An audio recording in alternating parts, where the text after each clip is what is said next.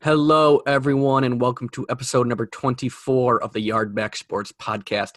Today, we have a bit of an abbreviated backyard briefing, and we have an awesome interview with award-winning sports broadcaster David Glenn. So make sure to stick around for that.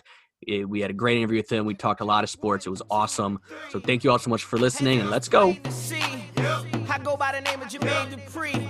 Dope man, fresh in the place to be. And I think they like. Oh, I think they like. I think they like. Oh, I think they like. I think they like. Oh, I think they like. I think they like. Oh, I think they like. Oh, I think they like me when they heard me on the other one. So it's only right that I hit you with a. Oh, I think they like me when they heard me on the other one. So it's only right that I hit you with another one. All right, boys, how you doing today? Great. Nolan did not do that intro justice. The man we just had on, David Glenn, once in a lifetime experience for the three guys like us who started this podcast in the middle of COVID pandemic, just to keep in touch more. Just had a serious giant in the true sense of the word. Just blessed us with his presence for a good hour and a half with some awesome sports talk. Learned a lot just talking to the guy. Really neat opportunity. So like Nolan said, check that interview out because it was really cool. Covered every spectrum of sports you can. So I'm on a high right now. Yeah. It's going to be a fun backyard briefing after recording that interview with David Glenn. Yep. So because the interview was it did run pretty long for good reasons, obviously. We do have a little bit of abbreviated backyard briefing. I know everyone's used to us talking for 50 minutes about the stupid stuff we think of, but this week you get to hear a lot of a really smart guy that has intelligent things to talk about. So we're going to keep our stupid stuff brief this week in the backyard briefing. So first, let's go to Sean. What are you sipping on this week? All right. So I've talked to Connor about this off air. Right. I am rewatching Breaking Bad for the second time. It is the best written show ever to grace the television. No one can tell me otherwise. It's the greatest show ever written, period. I don't even want to hear what you guys have to say. We can move on to someone else's. Is that your back card or back shoulder fade? I'm Oh, no. Back shoulder fade is meant for 50-50. This is a sure proof. I'm sipping on how great Breaking Bad is. Okay. There's no debate. So we can move on to the next thing. I have never seen the full show, which I know I get scoffed at a lot for that. You gotta watch it. You guys ever like your friends love something so much, and maybe it's when you're younger, they love it so much, and you just didn't get into it right away. So it's kind of like, like women for you. But I actually really want to. So like my friends all watched that back in middle school. And I just didn't. So now I'm sitting here in college, and it's like, I don't know. It didn't really get me. But I know how good it is. I know I'm a bum for not watching it, but I definitely gotta. It's all right. I'm sipping on that. It's better the second time around, man. It really is. I believe you. Bryan Cranston's the GOAT. I love Bryan Cranston. Right, so really, really quick on that, Yeah. Sean, have you seen the movie El Camino? Absolutely. Yep. Okay. Are you going to watch that again too at the end of it all? Absolutely. Then I'm going to try to find season 5 of Better Call Saul. If anyone knows how to get that, it's not on Netflix yet. Hit me up in the group chat. Tell me how to get season 5 of Better Call Saul. So Nolan, I think you're going to me next. Am I right, Mr. Yes, Host? I am. So my beverage cart, I just had a late edition, as we all know. I have my backyard briefing is Mr. Wildcard. It fringes on Chouse every week. We'll just say that. But a late Bev card edition based off of Sean's is I took an Uber last weekend. Nice. I'm getting totally lost. I was talking to someone I work with, and I don't know why I compared them to Uber or whatever. I'm talking to someone I work with, and we found like a bond over Narcos, Breaking Bad, and similar shows like that on Netflix that are just badass, drug-related. I don't know why we like drugs so much.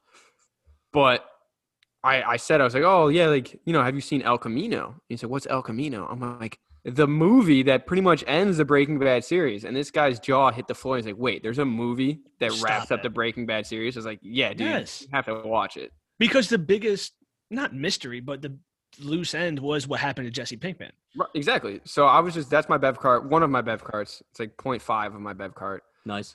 Is that I was able to share that news with somebody. There you go. My Bev card I had before Sean's semi-okay Bev cart was the Yadier Molina video of him getting after it with a top prospect in spring training. So for those of you who haven't seen it, this top prospect gets on the first base somehow, I forget. And he's over there. He's a faster top 5 prospect. I don't know if I said top 5, but he's a top prospect. He's got some speed on him, a little cocky, young kid. And he's over there dancing around on first base like any of us speed demons would, myself included. And Yadi whips back and throws to first base after he receives a pitch. For all who don't know, Yadier Molina is probably the greatest catcher, for sure top 5 in the history of MLB, but quickly solidifying his legend. And so he's like, okay, I'm going to throw back, throws back at this kid. This kid prospect shakes his head, waves his finger, saying, no, like, you can't do that, Yadi. And so Yadi responds with urging him to steal second base in the video. Literally, okay. like getting his glove and saying, all right, go. Like, go. Yeah. Yadier Molina, called a surefire Hall of Famer, top 5 catcher of all time, no doubt, says, okay, prospect, why don't you steal second base, huh? Come on, steal second base. I think it was like 3 or 4 pitches later, the dude ends up stealing on a changeup. Yadier Molina, without breaking a sweat, throws an absolute seed right at second base. Shortstop doesn't have to move at all. I'm sipping on that big because baseball's on its way back. I know we poo-poo on baseball sometimes. It's not the most exciting sport. But just thinking back to that springtime baseball field and feeling that energy in the air that is a baseball dugout, I'm sipping on that big this week because it could be argued I was a better dugout player than player in the field all these years. Yeah, me too. So I'm just sipping on that spring feeling once again, and that Yadier Molina video of just, I'm still king shit. You're a young prospect. Please step off my field. Yeah, Yadi, he also was out by a mile. Yadi had him by a mile, and then after that, he kind of stared the dude down too, like, oh yeah, what I tell you? I told you to steal it. What did I tell you? So yeah, that was awesome. My Bev cart this week is about March Madness. We're gonna talk about this a lot later again with our interview with Dave Glenn. We're touching on a lot of March Madness, but I'm sipping on the new schedule this year, guys. So I don't know if you noticed. So normally what they do is the first 4 games are played Tuesday and Wednesday night of like the week. And then Thursday marks the first day of round 64. And then Friday is the second day. And then round of 32, Saturday, Sunday. Well, this year, Thursday is going to be all the first 4 games. And then Friday morning, the round of 64 starts. And then Saturday, the second day of round of 64. And then Sunday and Monday, round of 32. So I love it. I love this because in the past, it would just be the end of the week into the weekend, March Madness. It's the greatest high of your sports viewing year, essentially. But then Sunday night hits and you get the Sunday scaries and you're like, damn, I got to go to work tomorrow. And it just sucks. But now this year, there's games on Monday and Tuesday nights. So it extends into the week. Now, all of a sudden, you finish watching an exciting round of college basketball, March Madness. You wake up Wednesday morning. You're already halfway back to the next round. It's perfect. I love it. So I'm sipping on the new schedule this year for March Madness. I hope they stick with this. Yeah, I mean, that sounds good. After our interview with DG, I'm actually finding myself getting kind of hyped for March Madness. I wasn't before, but I've been hyped for weeks, dude. I've been hyped for weeks. Yeah, a little teaser. Michigan State going all the way, according to our expert, David Glenn. Preston. All right, let's move on to the bonfire. Sean, what you doing in a bonfire this week? The hype over the Blake Griffin signing for the Nets. I'm throwing everyone hype over that. Why? Because what? Blake Griffin is going to help a team that was already going to make the finals. The finals isn't going to come down to Blake Griffin. They were already going to make the finals. They were already probably going to win a championship if they're clicking on all cylinders. We're not going to look back and say, man, if Blake Griffin was healthy. I don't know why people are losing their mind over this. I mean, he hasn't dunked since like Nolan was born. I don't know. The hype over it. It's like you're a team that was going to the finals added a piece. They're still already going to the finals. Like, why are we hype over this? Yeah. It's not the Blake Griffin. He's not soaring over people. It's the Lob City Blake. He's not jumping over Kias, which was one of the most overrated dunks in a dunk I agree. contest. He jumped over the hood, dude. Jump over the car. Jumped over the hood. I'm not saying I could. Jumped over the headlights. Oh, I could jump over the hood. I couldn't dunk. I could jump. I could like jump onto the hood and then like jump up, but I could jump couldn't just over it. the My top. feet, my heels might hit the other end. I might fall, but I mean, I could get 80% over. You could at least kind of as long as you kind of clear it. I mean, it counts, you know. Yeah, the Blake Griffin hype to me, it's just what. We'll Like- see. We'll see. I mean, it adds another dimension to the team. Yeah, It's another. but It's not. I mean, it's They if were- he regains any sort of his old form, then it's just obviously a major plus. But I do 3 agree weeks though. ago, 3 weeks ago, they were going to the finals, right? Yeah. Now today they're they're- still going to the finals. They're still going to the finals, right? Yeah, that's true. So, That's true. No, I'm with you on that. Connor, we're still on the bonfire this week. This week, sticking on the NBA, I'm throwing in the All-Star Game jerseys. Oh yeah, I- good one. What? I like those. Yeah. You like them, dude? They Yeah, were dude, trash. they're First of all, cool. we had Kia, a foreign car company, on the. Was it Kia? I don't know. Either way, I hate. I think it was. Yeah. I think it was Kia. They're like NBA's biggest sponsor. Dude, they didn't make any sense. Like usually No. they have some theme, and they were just blue and yellow this Well, year. it was because it's supposed to be in Indiana. The game. Really? Yeah, it was supposed to be in Indiana, but when they canceled it, they moved it to Atlanta just as like a temporary site for this year. So that's why they were Pacer themed. And they So, couldn't change 30 did- jerseys. They couldn't Well, change I jerseys. mean- that's too hard. That's too Well, they much. probably had them all made. We know what's going on Mars. Yeah, but that's they true. can't change jerseys. That's true. That's true. So yeah, those jerseys are going to my bonfire. I saw it on Twitter. I think the best jerseys you can do for an All-Star event would be going back to letting them wear their own. I think That that would be was the sweet. coolest thing back in the early 2000s when they let people Yeah. just rock their team uniforms. Yeah. But as we know, the NBA is very smart when it comes to money and deals and business. So that'll never happen. Yeah. Because if you allow players to wear their original team uniforms, there's no incremental opportunity to sell a new jersey. Yeah, exactly. So for those of you out there that are on that note on Twitter, which I got most of this bonfire from of people saying, oh, they should go back to their OG jerseys. That's never going to happen because Yeah, the not a NBA chance. knows that's a missed revenue opportunity. Because some people out there, some 12-year-old's going to go ask his mom if he can get an All-Star Game jersey.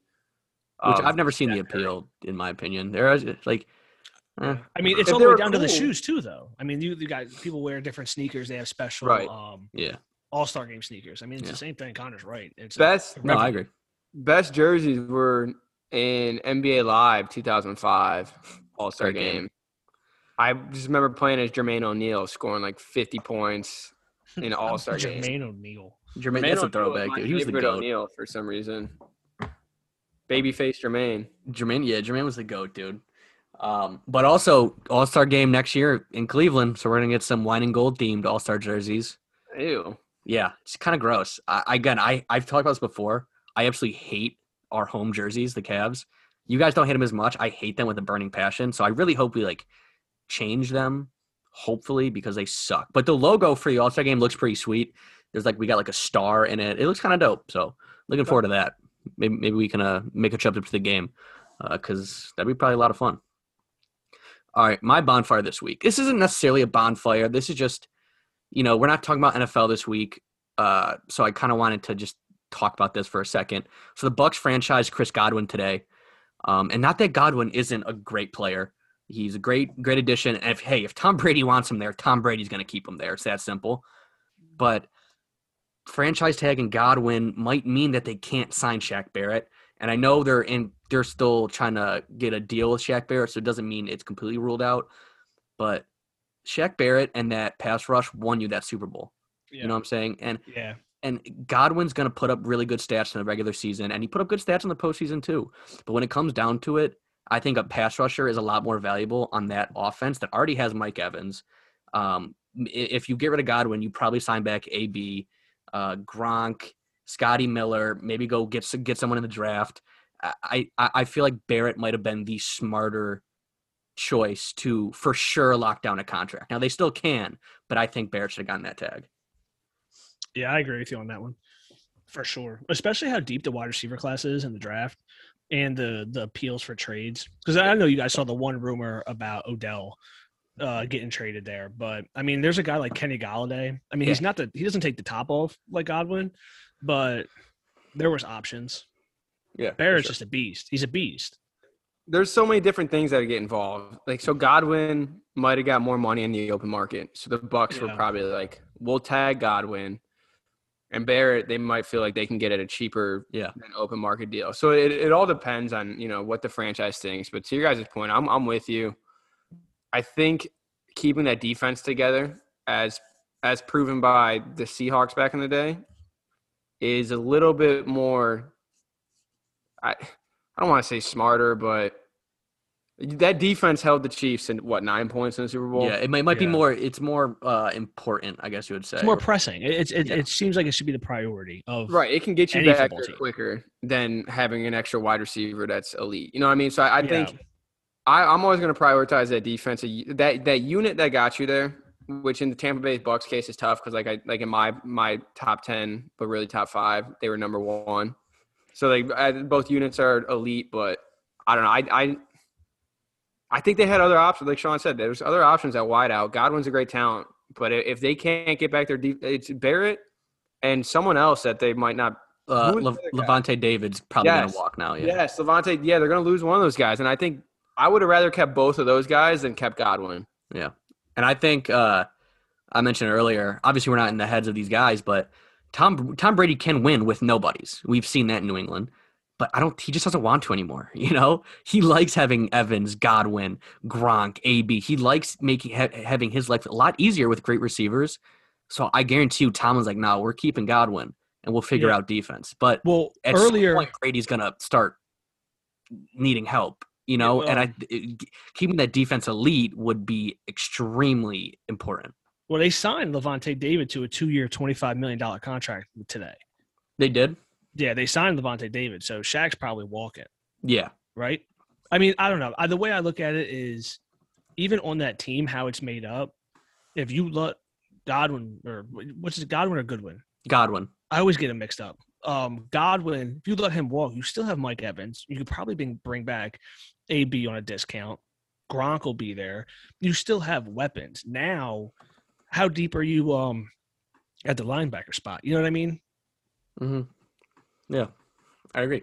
But keeping David is huge for them to still keep Levante David and Devin White, two of the best cover linebackers in the league. That's a big reason why they were able to lock down the Chiefs, because they have guys that can guard over the middle. They can guard Kelsey and whatnot. So that was a huge move by them. All right, Sean, what's your back shoulder fade this week? All right, so we talk a lot about it in coming up with DG, but I do think a mid-major, and Gonzaga's – what we talk about? It's technically a mid-major. Yeah, they're technically a mid-major, yeah. Besides them, I think a mid-major wins this tournament. Do you have any teams? Any teams in mind? I mean, there's. I'm just looking at the rankings. Creighton's up there. Loyola Chicago. Is Houston considered mid-major? Yeah. Houston. They're in the American Conference. And Houston is, spoiler alert, one of the teams David Glenn said – Take a look at. There's some statistics behind Houston that might suggest they're for our fans out there that like to wager a little bit. Houston's one of 4 teams. David said, take a look at the numbers are there. Yeah. So that's my back shoulder fade. Is technically a mid-major team wins it. Yeah, and I think I like how you excluded Gonzaga, because that's kind of like a cop out almost. You know what I'm saying? Like. But no, I agree. I'm with you. I think it'd be exciting, especially if Houston goes deep and Gonzaga. I think Gonzaga goes deep, but I like that. Oh, I got a lot of love for mid majors. Yeah, go Canisius. Actually, I just watched my last Canisius men's basketball game ever. We lost last night in the first round of the MAC championship. Did you cry? So, no, but I was very sad. That could be sad. Yeah, it sucks. We had some really good teams my freshman, sophomore year. One of our best players is actually currently playing for the Warriors G League, Isaiah Reese. Couldn't win the conference, though, with him, which is crazy for a mid-major team to have a player damn near go to the NBA and you can't win with him. So that was a big missed opportunity. But the Golden Griffins will always be in my heart. All right, Connor, what's your back shoulder fade? Back shoulder fade this week is Bryson DeChambeau will never win a major championship. He is the softest dude I've ever seen when it comes down the stretch. I texted Sean and Nolan. I think when maybe 9 holes go this weekend. Yeah. And I said live back shoulder fade, Bryson loses this champion. It was just like another PGA event. Yeah. But he did do some cool stuff. He drove that fat ass lake. I don't even remember the course. I watched it all weekend. But he did that. That was a crazy drive over the water, and he like pointed up in the air after. Like, yeah, it was badass. But like I could, if all you had to do was carry 340 to clear the lake. So by transitive law, I'm doing that. So I don't know what the big stink about that was. Maybe it was that he birdied the hole after that. I probably could have done the same. Yeah. But I know you guys aren't like the biggest golf watchers. But and we've all played. Composure in golf is so key. Mm-hmm. And this guy, Bryson DeChambeau, he's such a dweeb.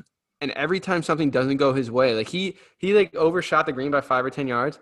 And he turns to his caddy and goes, "What? I didn't know that went." And I'm like, dude, shut up and just play your next shot, dude. Like, get over it. You're not. Yeah. I don't know. He just rubs me the wrong way. So I don't think he's ever going to win a major because I don't think he has the balls or kahunas to go down the stretch, wipe everything out of his mind other than him putting the ball in the hole. Yeah, no, that's fair. I mean, I know I suck at golf. And part of the reason why I suck so bad is because I get frustrated easily. And in golf, you can't do that. You know, you got to stay focused. You got to pretty much stay positive and just go to the next shot. So I'll take your word for it because I have heard this guy's kind of a hothead. And I don't know if hothead and golf really mix well together. I don't think that's a sport that you really should be a hothead, and that's a good thing. Yeah. All right. I like that. All right. My back shoulder fade this week.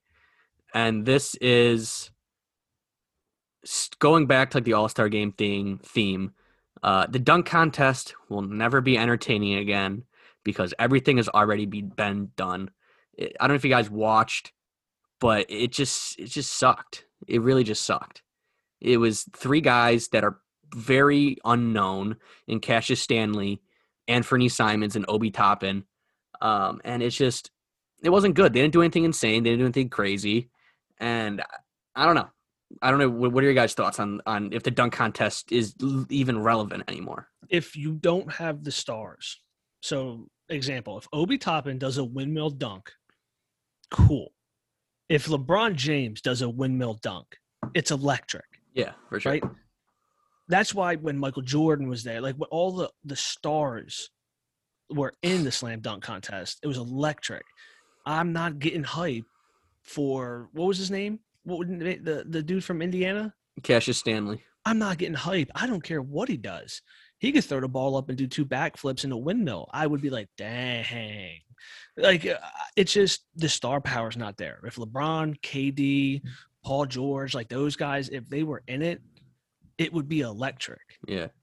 They could do the same dunks these guys do. It would mean different.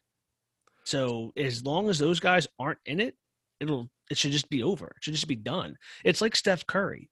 When he hits a 3, it's different, right? It's different from when Draymond hits a 3. It's different. So, I think it's done. Unless stars start to come out, it's over. It's stupid. I feel it. And Anthony, I was excited to see just because we've now lived long enough to see someone in a dunk contest called Anthony with the original root name Anthony. So I thought that was really cool. And he was fun to watch because he had the support of Dame Lillard. So during I thought that was a neat switch up doing it during the halftime show. Yeah, that was cool. That was All-Star cool. game.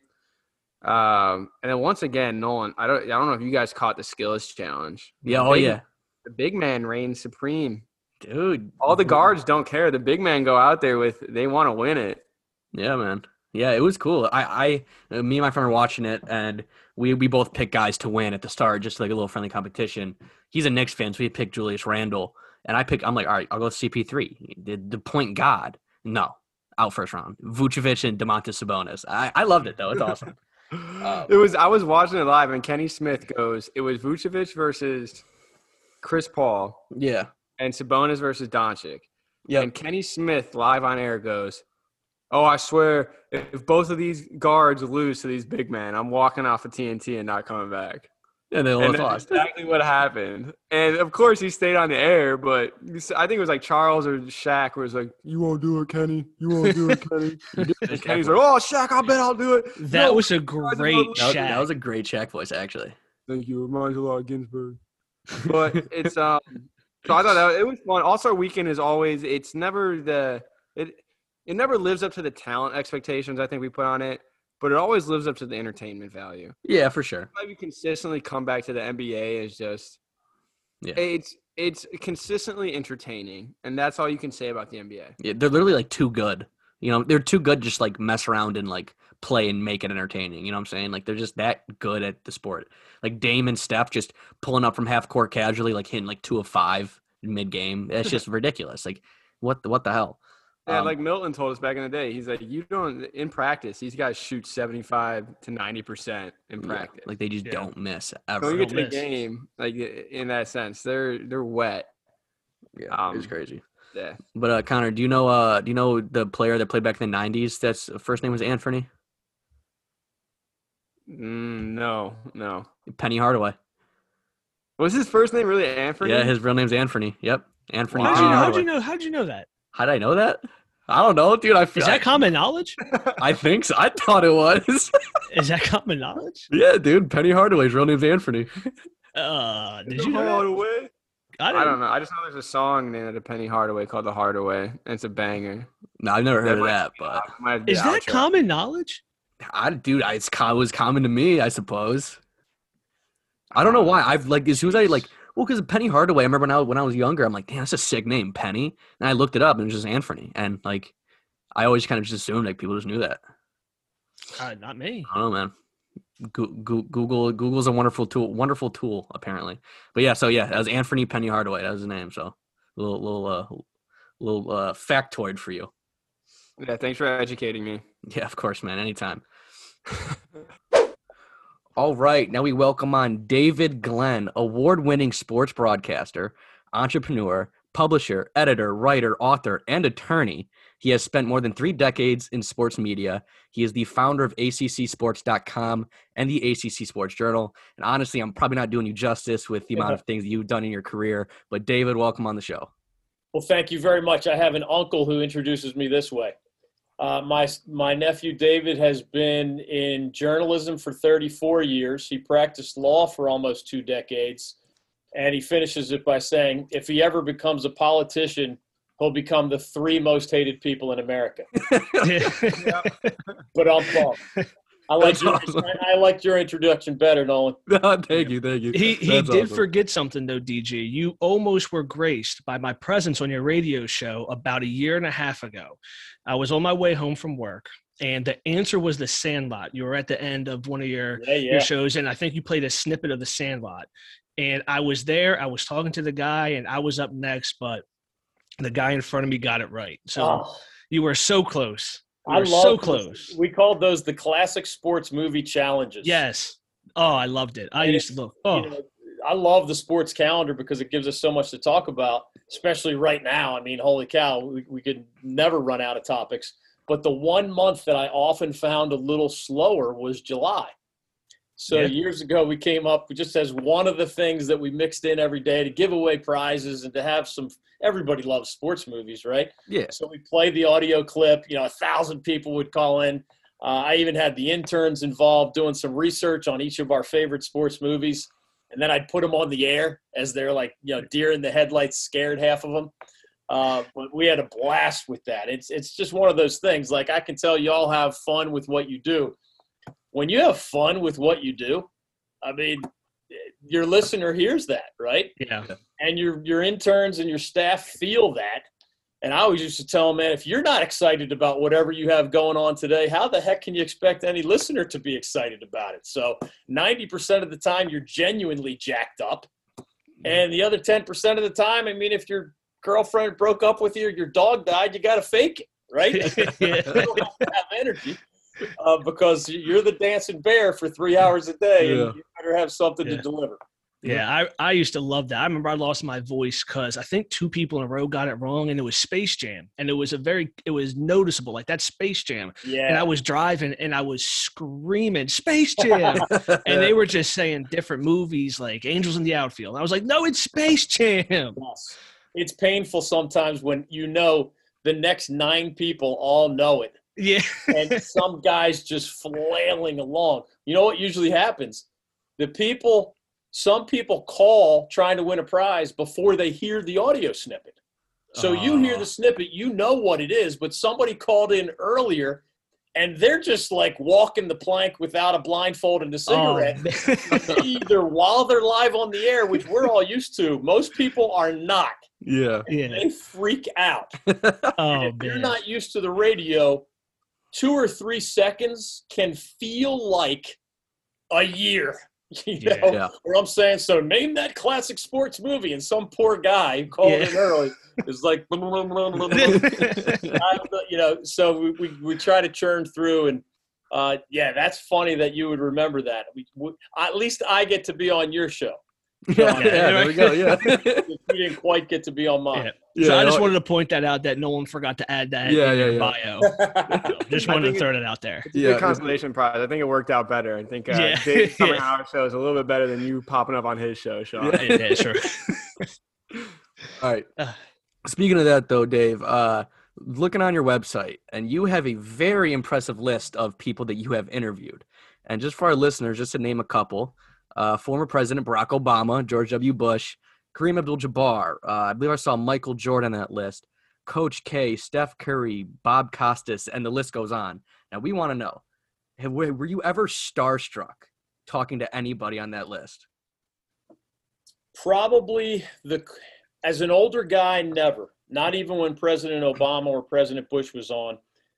I think I had been through enough as an attorney and as a business owner and as a TV guy. I think at some point, I'm originally from Philly, so I had thick skin to begin with. But at some point, the grind of life just still makes you respect other people. But at least in my case, it took away the awe factor. So the closest to awe that I remember, and that's a great word, is when I was a young man. And I'm a young man, say 21 years old, and because of some just fortunate things that happened early in my career, I had a one-on-one with Mike Krzyzewski. I actually had annual one-on-ones with the legendary late now UNC coach Dean Smith. Wow. So I would be in person by myself at 21 years old with Dean Smith, who was at that point a one-time national champion. And I think he was about to become, in 1993, a 2-time national champion. And this is a guy that I saw on TV as a child and watched cut down the nets with Michael Jordan and James Worthy. And I'm sitting across the table from Dean Smith, or later it was Mike Krzyzewski. So I think there were a handful of those examples at the end of the 1980s when I was just a wee young reporter, and the beginning of the 1990s, where I just hadn't seen the world yet. I hadn't been around the block yet. And I do remember that feeling of awe with just I didn't have as many big names when I'm 23 years old, right? I didn't even have a radio show yet. So these were other projects where I got those interviews. And then I like to joke that the other time I was in awe, I had supermodel Brooklyn Decker on the show. Yeah, I noticed that name. That one popped out pretty Are good. you kidding me? You know, now I am at this point a 50-year-old man. I'm a little bit on the other side of 50. But as my wife, who I always refer to on the air as the lovely and talented Maria. Yep. And she is lovely and she is talented. And one of her greatest qualities, in my opinion, is that she never asks guys to stop being guys. And there's still a way to be respectful to your wife and, of course, respectful to your marriage. But she would never say, well, Glenn, just because you've been married for 20 years, you're not supposed to notice how hot Brooklyn Decker is. And honestly, as a young man, that made me more attracted to my wife. Yeah. It's like she gets it. She gets it. And my wife is, you know the old saying, we've outkicked our coverage. Yeah. I have outkicked my coverage. In fact, I once went to a party at NC State, And Tom O'Brien was the football coach at the time, and he met my wife, and he later pulled me aside and he said, "Glenn, you really outkicked your coverage." And then Elliot Avent, the baseball coach, who I also knew, pulls me aside. Same party, different conversation, says, "Glenn, you really outkicked your coverage." And I think Lee Fowler was the athletic director, and he said the same thing. And I'm like, all right, the third time, that's about it. Yeah. I get it. I outkicked my coverage. She's beautiful. She's amazing. I don't know how what did I drug her and drag her back to the cave? Yeah. Okay, we've been married for a while now. It's not a fraud. So when Brooklyn Decker, who our excuse for having her on the show was she had just tweeted about seeing Duke and Carolina play. And you all know how hard tickets are to get at Cameron Indoor Stadium. Now, I'm spoiled because I've seen and felt that vibe a couple dozen times probably at this point. But she thought it was so remarkable that she tweeted about it. And it is truly remarkable, no matter if you're a diehard fan, casual fan, never been to a basketball game, it leaves an impression on you, especially that rivalry when it's in Durham. So I said, she's married to Andy Roddick, right, the tennis star. Mm-hmm. She just tweeted about a basketball game. If we're ever going to have a reasonable excuse to invite Brooklyn Decker onto the David Glenn Show, other than we really think you're hot, will you join us? Just a couple of hooks. So now we got the tennis hook, we got the Duke Carolina hook, and sure enough, she joined us. And that was not in person. Most guests of ours were by phone, including the presidents. Mm-hmm. Sadly, Brooklyn Decker was also by phone. But that was a different kind of awe, even as a slightly older man by that point. She wore a yellow bikini in that one of those Adam Sandler movies that I think is embedded in my brain in a way that even my wife is aware of, and that makes yeah. Oh, that's awesome. Do you have any one I wanted to follow up? Was there anyone that was surprisingly funny that you were just like, I did not anticipate this level of funniness from this guy? Yeah, that's a great question because obviously Adam Sandler was funny and Kevin James was funny and Rob Schneider, they were all grown-ups. So again, we have the sports hook. It's not just asking the actor. Some of them were doing speaking tours or comedy tours, but they also had basketball was central to the movie Grown Ups. So it's, again, kind of like a little creative intelligence with our invitations, and it made them more likely to say yes. But the guy that I would say comes to mind, Mike Tyson, this is after he's at his best as one of the great heavyweights of all time. I think his wife had convinced him to do – it wasn't exactly a comedy tour, but it was kind of Mike – I think he called it Undisputed Truth. And it was Mike Tyson, a little bit of an out-of-shape edition of Mike Tyson compared to The Rock that he was. And it was a speaking tour where he was telling some funny stories, but he was telling some real serious stories about his upbringing and his, allegations against him and some really down times and even mental health issues. He really bared his soul. Mm-hmm. And our creative invite that time was that he had a speaking engagement in North Carolina that I checked the website hadn't yet sold out. So I'm thinking, all right, if it's only 2 weeks away and it's not sold out, this is my best chance. Tell his publicist, well, hey man, I got a statewide show. You want to sell the rest of those tickets? Give me Mike Tyson. And sure enough, part of the funny, it wasn't funny like punchline stuff, but my producer told him, hey, you don't know David. Like if Coach Williams or Coach K join, they know who I am. We don't have to remind them. But a lot of these guests, president didn't know who I was. Brooklyn Decker, sadly, didn't know who I was. And Mike Tyson certainly didn't. So we remind, my producer's, his name is David Glenn, statewide show. And he called me Glenn through the whole interview, which doesn't bother me. But everybody on my staff is laughing because he's calling me. It's not exactly by the wrong name. He thought my name was Glenn, whatever, no big deal. But the other thing that he kept doing, after I said, of all the guests we've ever had, you must tell Mike Tyson, this is terrestrial radio. I mean, you guys know what the fines are. If I'm on your podcast and I accidentally drop an F-bomb, I don't believe we're violating any law. Yeah, I think we'd be good. If you're on my terrestrial show and you accidentally drop a F-bomb and we miss the dump button, honestly, I think the fines are in the 5 or 6 figures. I mean, it's significant. Oof. So sure enough, it is maybe, I don't want to say the only time in 20 plus years, but I said to my staff, even though the time that Mike Tyson picked to be on our show was within the live block, we were noon to 3 most of my career. I said, ask his publicist if we can do it outside the live window, just in case. Yeah. And sure enough, it wasn't punchline funny, but he dropped at least half a dozen F-bombs into that conversation. And I said to my producer, you're a wizard with audio, man.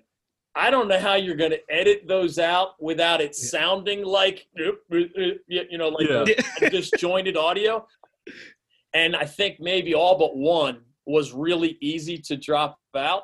And, I mean, what are you going to say to Mike Tyson? I mean, yeah, exactly. Hey, Mike, you got to stop with the F-bombs, man. He's on by phone, and I'm intimidated by the guy. You guys are aware of the famous stories where he threatened to eat the children of one of his interviewers. I mean, there are only so many people who threaten to eat children. Yeah. So the last thing I want to do is upset Mike Tyson. But he was genuine. He was real. He kind of bared his soul. He was kind of funny. But we were laughing at the rest of that stuff. And once your staff starts laughing, it's kind of hard to keep it together as you're trying to get that next question out. For sure. I have one more question about people you've interviewed. So I don't know if it's been made aware to you or not, but Nolan and I are born and raised Cleveland. Sean's also born there, semi-raised there. I actually grew up South Jersey, right near Philly. All right. Sure. I know South Jersey well. Yeah, we got a good Philly listener base, Cleveland, kind of all over. But the one name on there that is not a friend of our show, Stephen Curry. Whoa. He's not a friend of Connor. He's not a friend of you. Don't lump me into this. Is he a horrible human being like I assume he is? Or what's going on there? Steph seems like a genuinely nice guy. Now, I don't know him personally as well as I do know, some of the regular athletes and guests who come on the show a lot. Steph was probably on once or twice at Davidson. That's how long I've been around, right? Wow. Yeah. So it's a lot easier. Like my Michael Jordan interviews came earlier in his career. I mean, later you might have a better chance of getting, you need digital retinal scan just to get to Fort Knox, just to get to the, through all the lines of security and public relations for somebody like Michael Jordan. Yeah. But that was another example where maybe I've only had him once or twice as an NBA player. And I don't know, he comes across as a really good guy. Maybe one of those guys that's hard to hate, even if. Thank you. Now that I know it's not going to be LeBron versus Curry in the finals, I don't hate the guy anymore. Steph. I like him now. I didn't like him from his mom and dad have both been on the show. Him. They're really nice people. His brother Seth has been on the show. Yeah. I do find it hard to root against that family. I think the more you knew them, the more you'd like them. But I know there are certain barriers that are hard to get past. Yeah, well, if you want to do a meet and greet, Dave, me, you, and the Curry family, I'm all for it. Maybe. Do I have to worry that you'd bring weapons? No. I don't know how deep this hatred might be. I don't know. So one thing you said earlier, and I'm going to loop it back to our next kind of question. I'll let Nolan ask it. But for Connor and Nolan, you guys have never been to Cameron Indoor Stadium. So moving down here in the states I've lived in, New Jersey, Florida, here, went to school in PA and Ohio. Here at college sports, it's electric. It's elite. It's nothing like I've ever seen before. You don't realize how small Cameron Stadium really is. We went in there for a tour, and when you're in there and then you think about, the Austin Rivers, wherever that was at, all these games, the ones at Duke, you're right there. The crowd is right on top of you, man. Right there. It's incredible. You can't even, and probably a lot of the games you all have watched on TV, I was on press row. So, when the camera is aimed at the Cameron Crazies, essentially, you see all those little heads, in a row. That's us on press row. And it's maybe the only place that I can think of. And I've covered a lot of events in a lot of sports. I can't think of another example where, and this is not an exaggeration, you're in a folding chair and there is not enough room for you to back up your folding chair. There are young people with painted faces, and I'm old enough that my first few times there, the face paint was made out of different stuff. And fortunately, I was young and poor, so whatever I was wearing, if it got stained, it didn't really matter. But as I got older and I had nicer clothes, I'm like, man, I hope technology has changed, because if this face paint is on this jacket, someone's not going to be happy. And it might be my tailor or my wife or whoever bought this jacket for me. But it is hard to fully comprehend unless you've been there. Yeah. Your body vibrates when that place gets loud. They are truly, you'll catch spittle. It's not like the kids are being reckless. They're just screaming so loud that, oh, there's another piece of spit on my computer screen. Or, your ears can hurt. And I got to the point, and I learned this the hard way. I used to not want to have to bother the students so much. So my thing, because I'm still a relatively athletic guy, I would just barely move the chair back, and then I would try to sort of leapfrog the table to get to the court side, like at halftime when you needed to go maybe into the press room. Security does not like when you do that. They want you to wait and go single file in front of the Cameron Crazies, but that takes forever because there's no room. You are squeezed in there like sardines. And of course, that's part of what makes it such a magical atmosphere, not for us in the media as much, but for the Cameron Crazies and all the former players. There are always former players behind the Duke bench.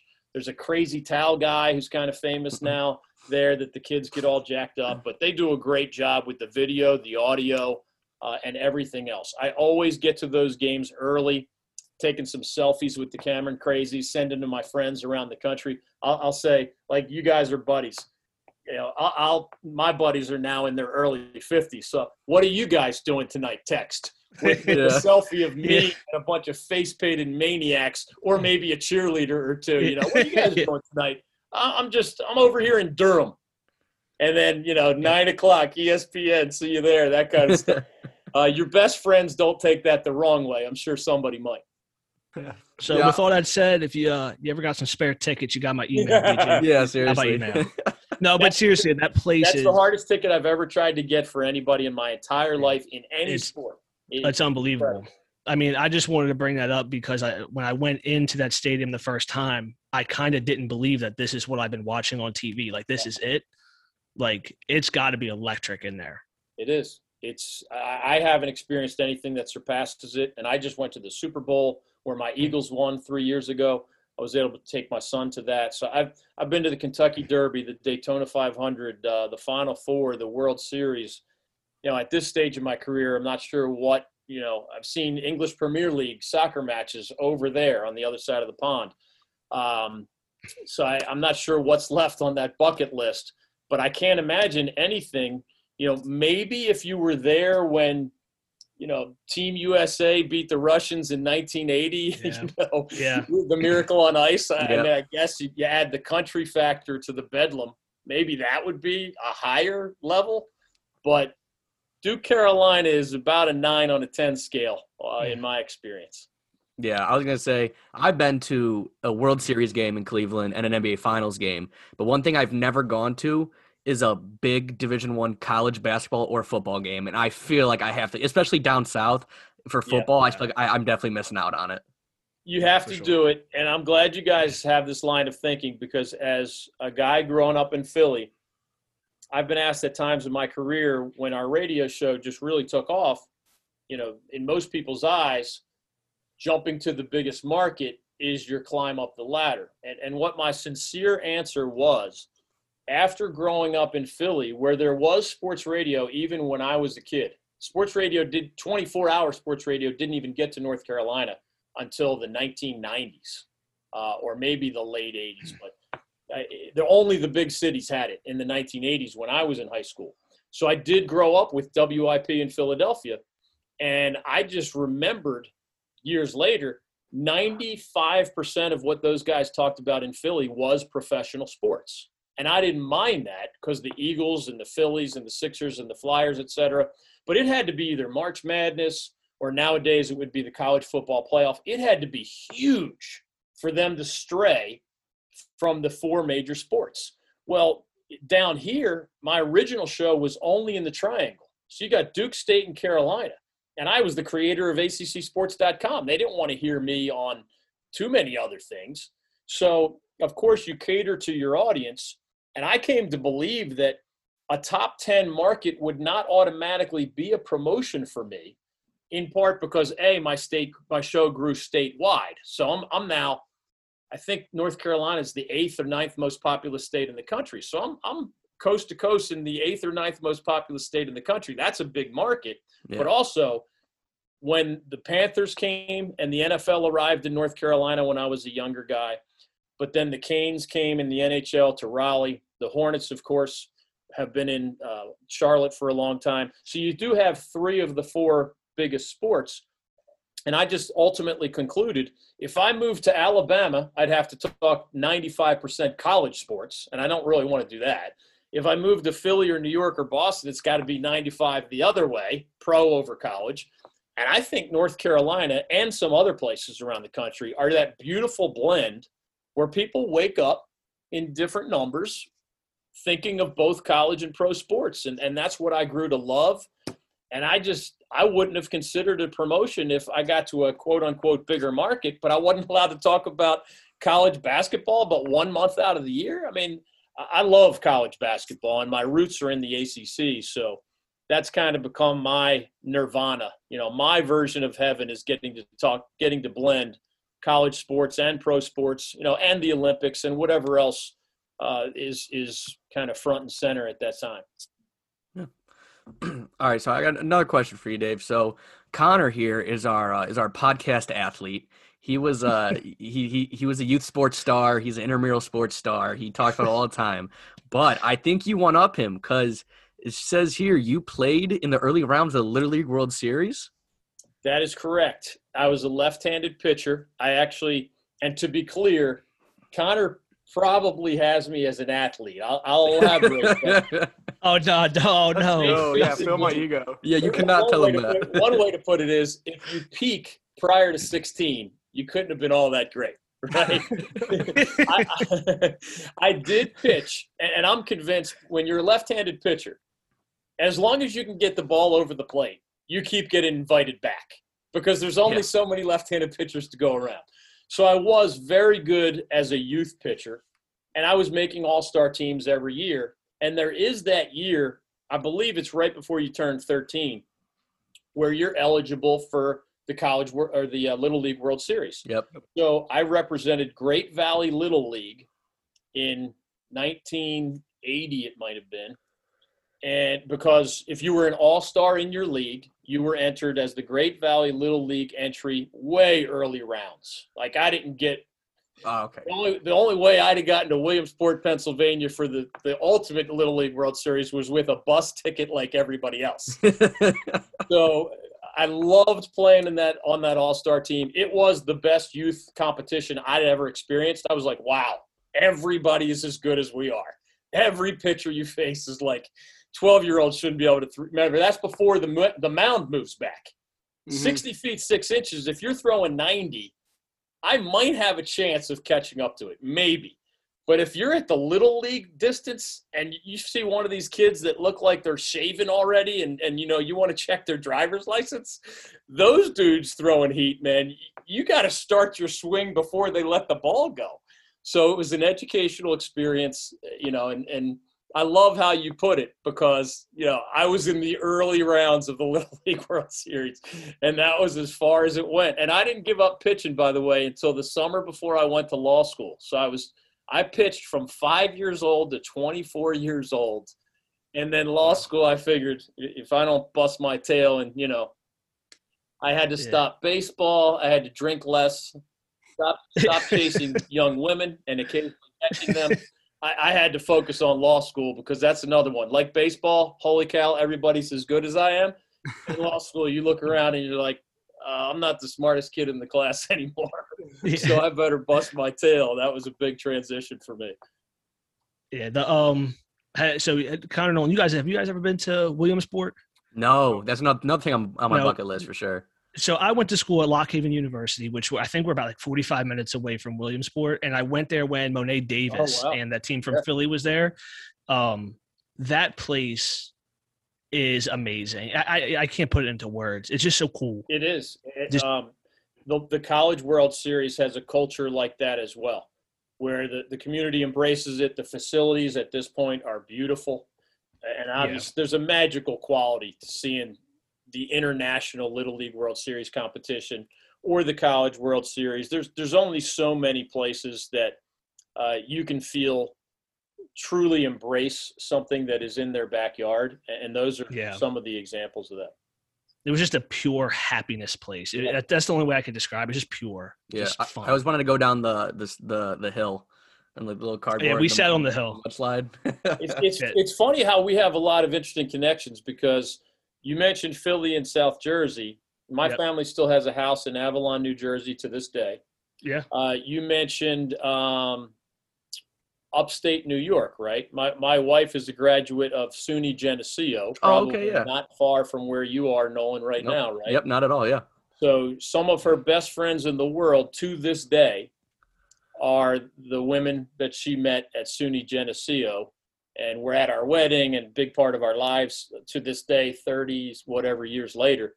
So, I'm familiar. I visited Geneseo with Maria.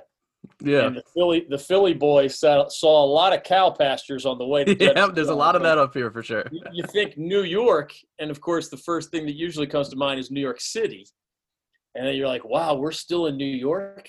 Yeah. But I came this close to going to Syracuse undergrad, so I have some familiarity with your part of that state. Yeah, that's awesome. All right. Before we transition into our college basketball, we want to ask you a question relating to college basketball. But Sean's been digging deep into this, the G League. We want your opinion. Is it killing the NCAA? I don't think so, and I don't think it will unless the rules change dramatically.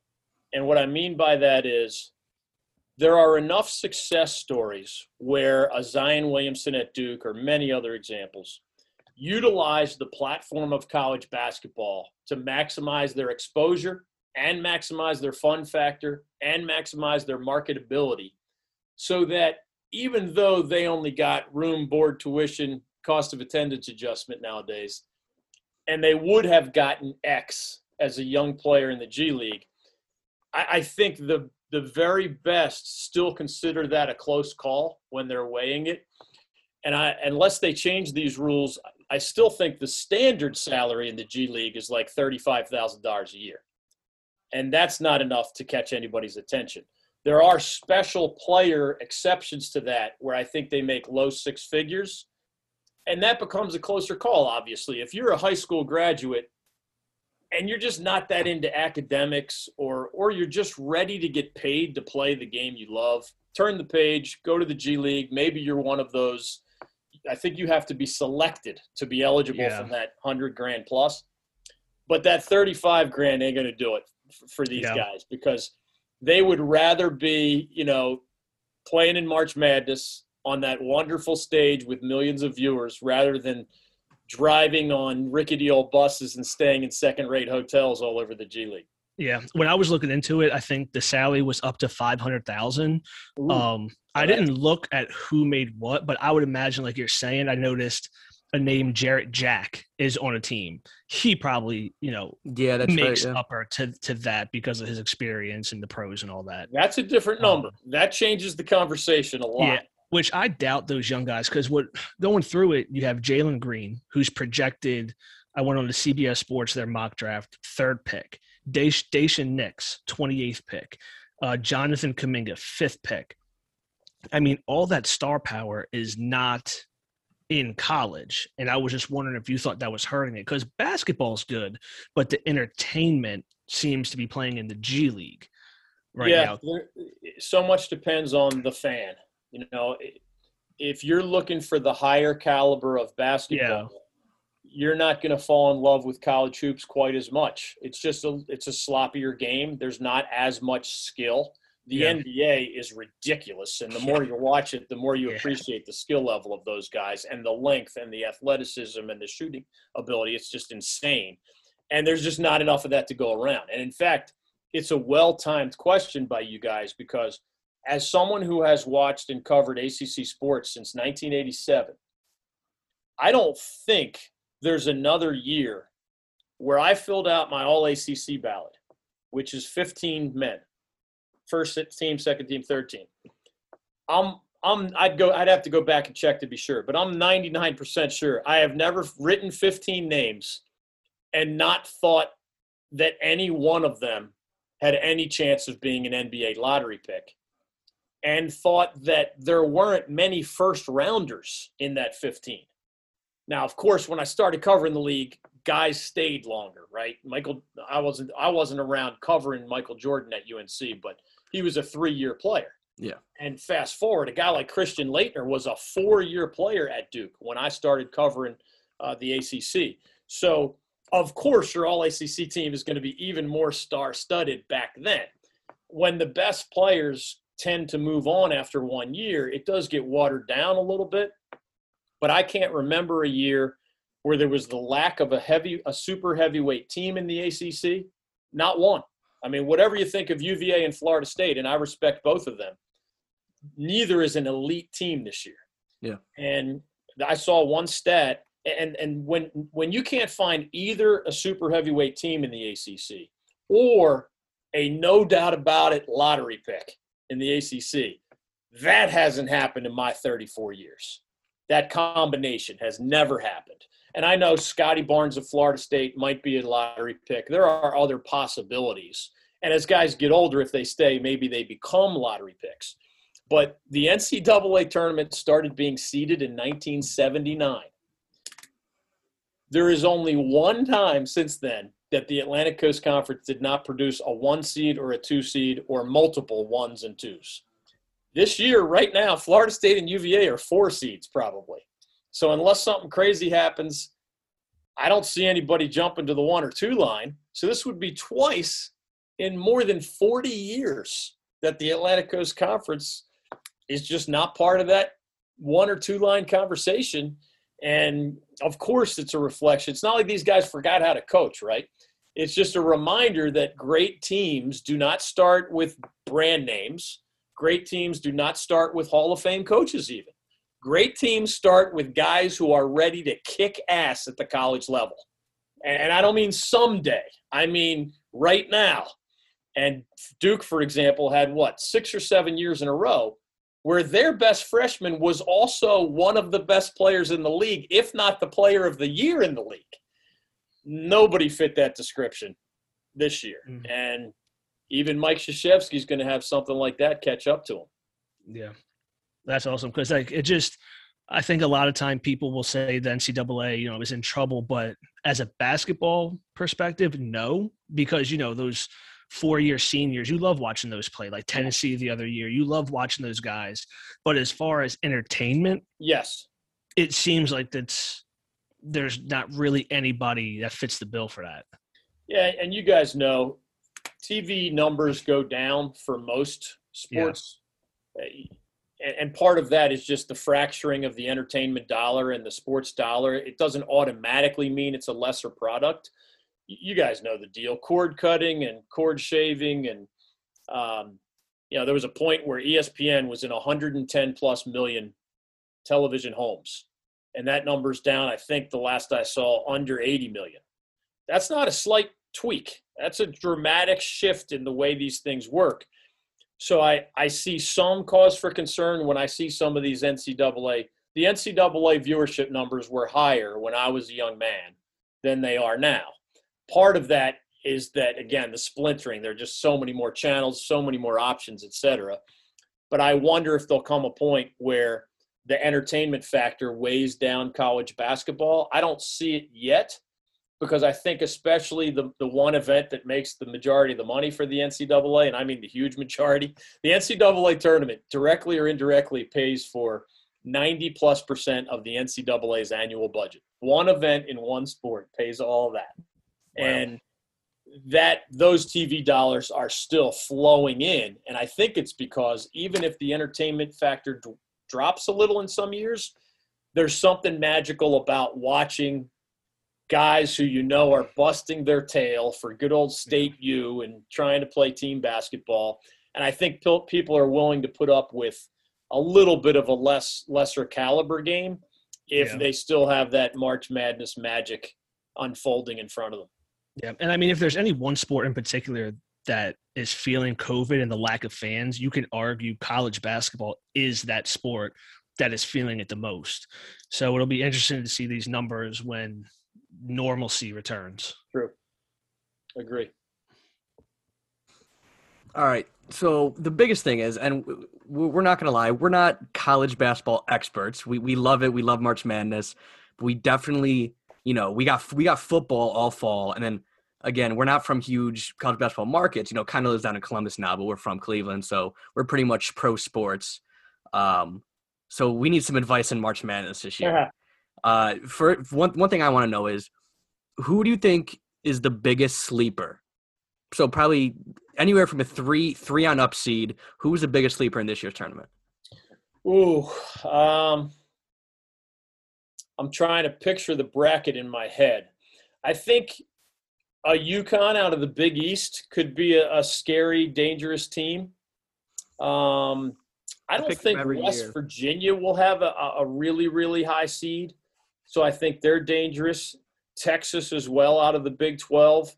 I'm trying to avoid the obvious. I mean, the best teams are Gonzaga and Baylor and Michigan and Illinois.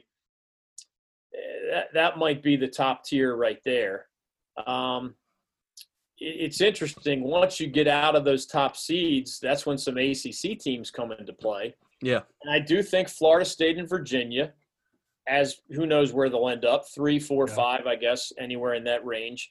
I do think they're both really good basketball teams.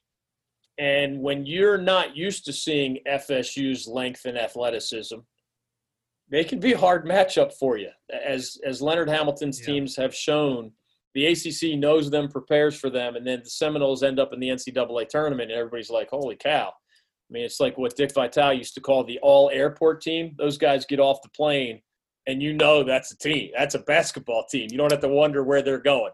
I mean, he used to, not this year as much, but he used to rotate, seriously, 4 different 7-footers at the college level. And they all have long arms and block shots and run the floor. So, and UVA has a unique style, right? They grind you down. They have that pack line defense that some teams play, but it's not something everybody is familiar with. They've got dudes, too. UVA has 3 of the best players in the ACC. FSU has probably 3 of the best players in the ACC.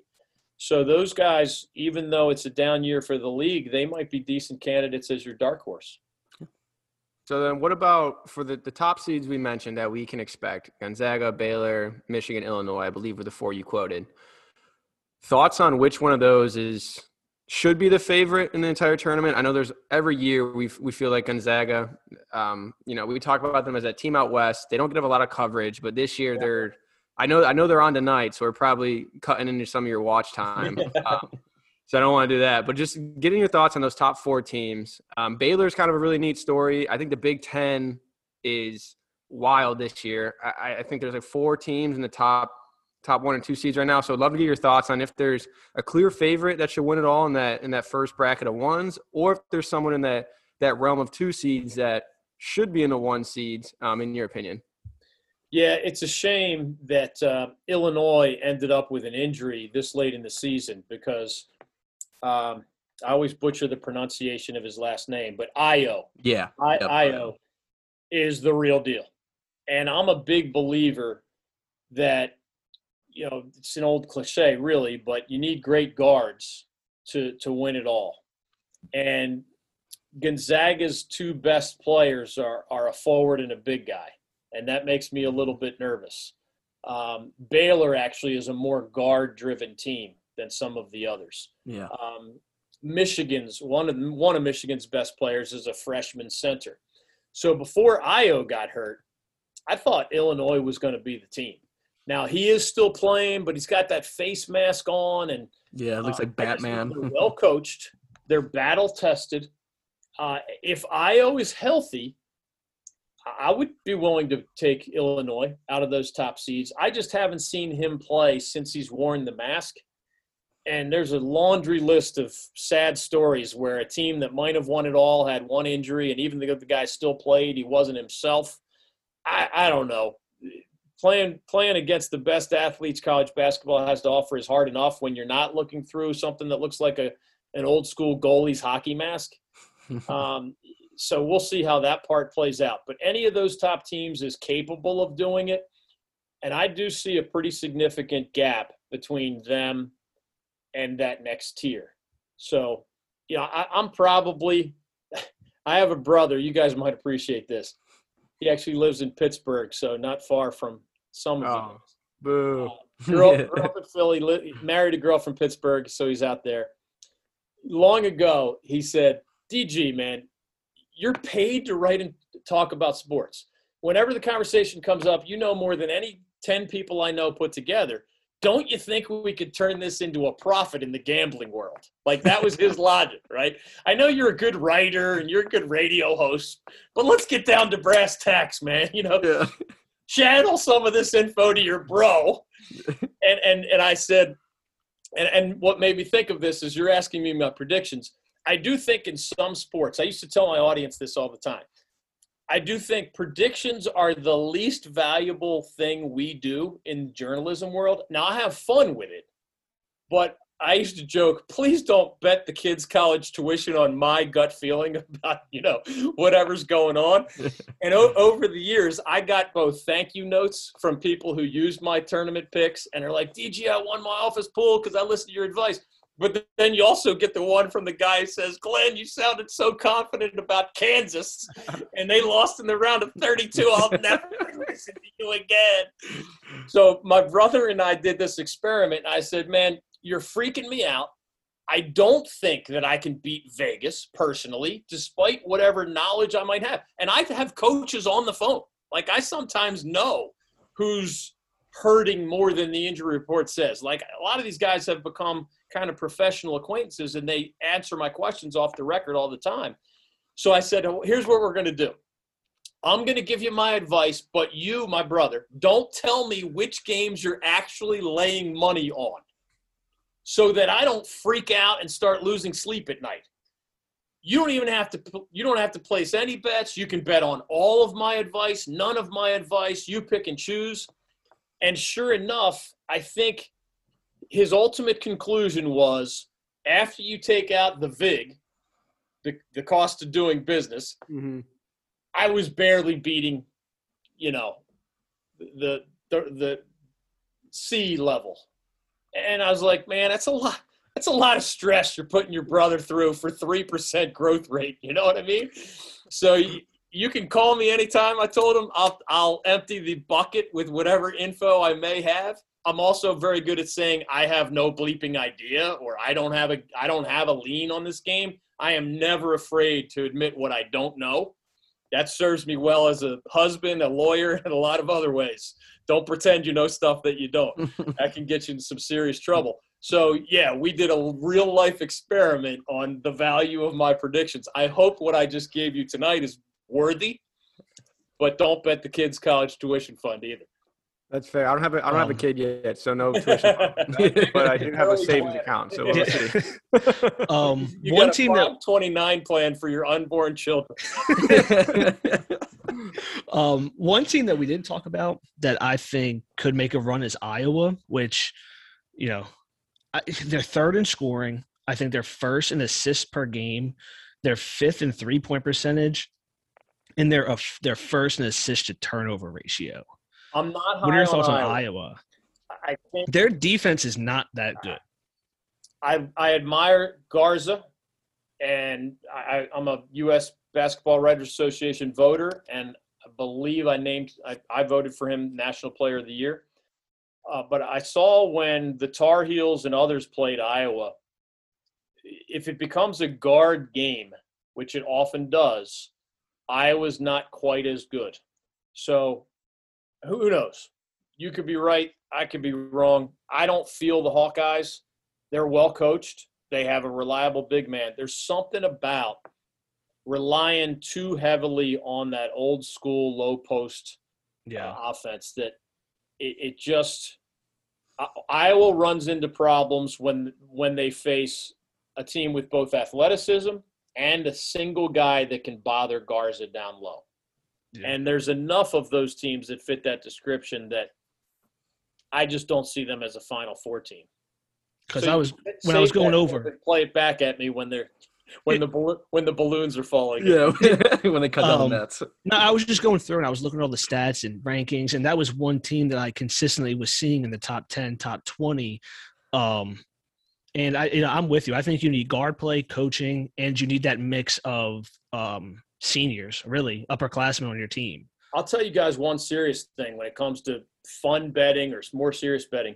Are you into Ken Palm at all? Does that ring a bell? No. Ken Palm. I do know. I know Ken Palm, okay. But I don't use it. Ken Palm's a high level analytics guy, but to get the gist of what he has to say, I mean, you really only need to be able to count, So without getting into the gory details of how he crunches numbers, he has proven, I mean, scientifically with data, that the safest bet to go the longest in the NCAA tournament, if you can find teams that are top 15 or top 10 or top 20, whatever measuring stick, in offensive efficiency and defensive efficiency, rather than one of those examples where someone might be brilliant at one end and third in this but 70th in that, he has proven to, beyond my level of required evidence as an attorney, there is something to it.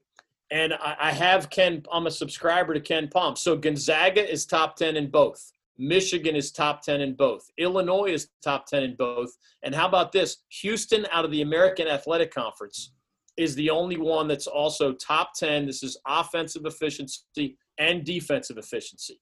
So those are the only examples of that kind of balance. Whereas in Ohio State, for example, brilliant offensively, not very strong defensively. And in Alabama, for example, brilliant defensively, not all that great offensively. So I have absolutely unapologetically stolen from Ken Palm more times than I can count with my predictions. And I will say he has served me well more often than he has let me down. And I've never written him a nasty note, of course, because it's not his fault when I get stuff wrong.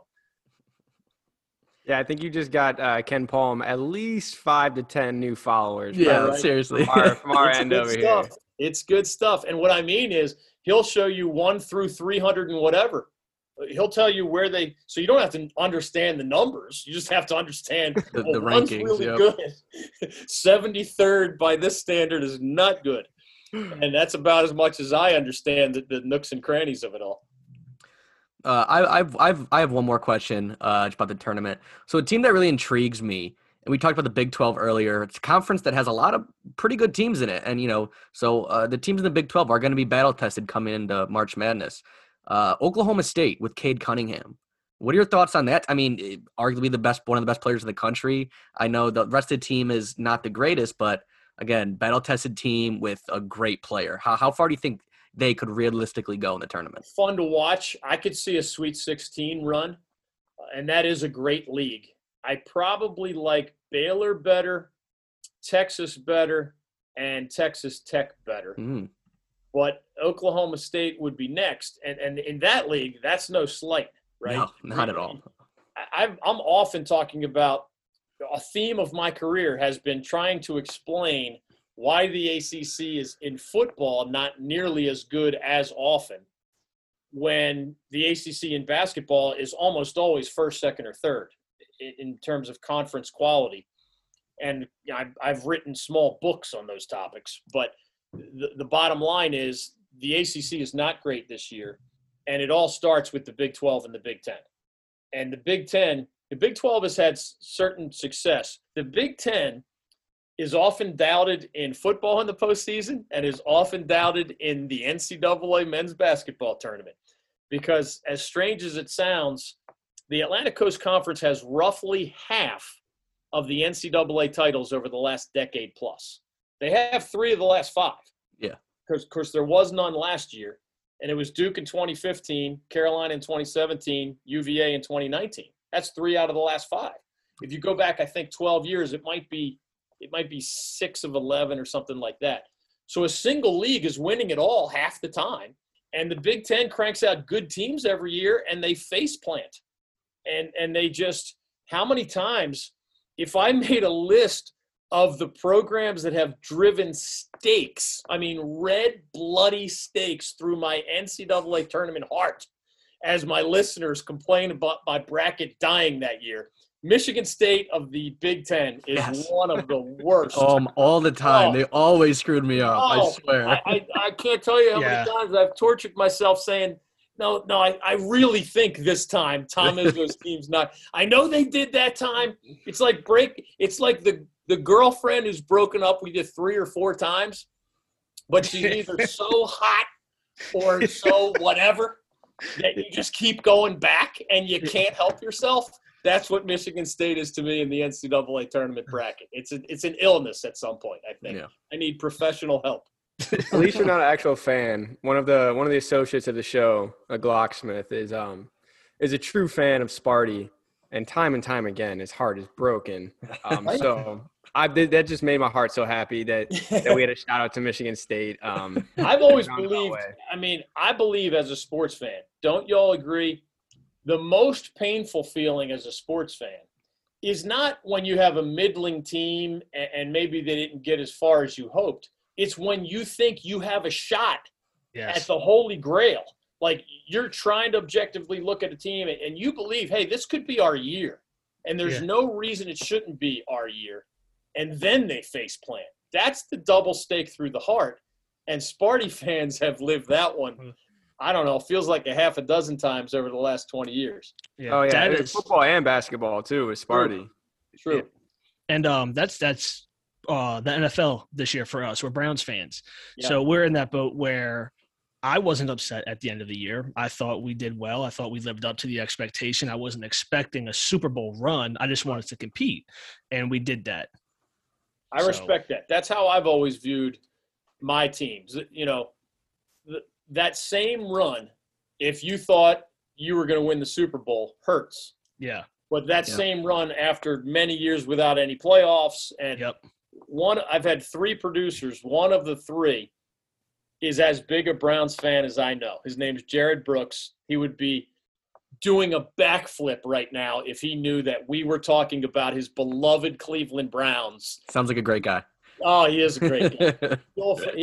He hasn't produced my show in probably a dozen years, but he's still a good friend of mine, and he's rabid. Like, you guys would be proud. He took his son. I'm trying to remember all the details. What game did the Browns host either for the playoffs or in the playoffs? Did they have – he took his son to a game that had, I guess, a limited crowd permitted. Oh, was it a Monday Night Football game?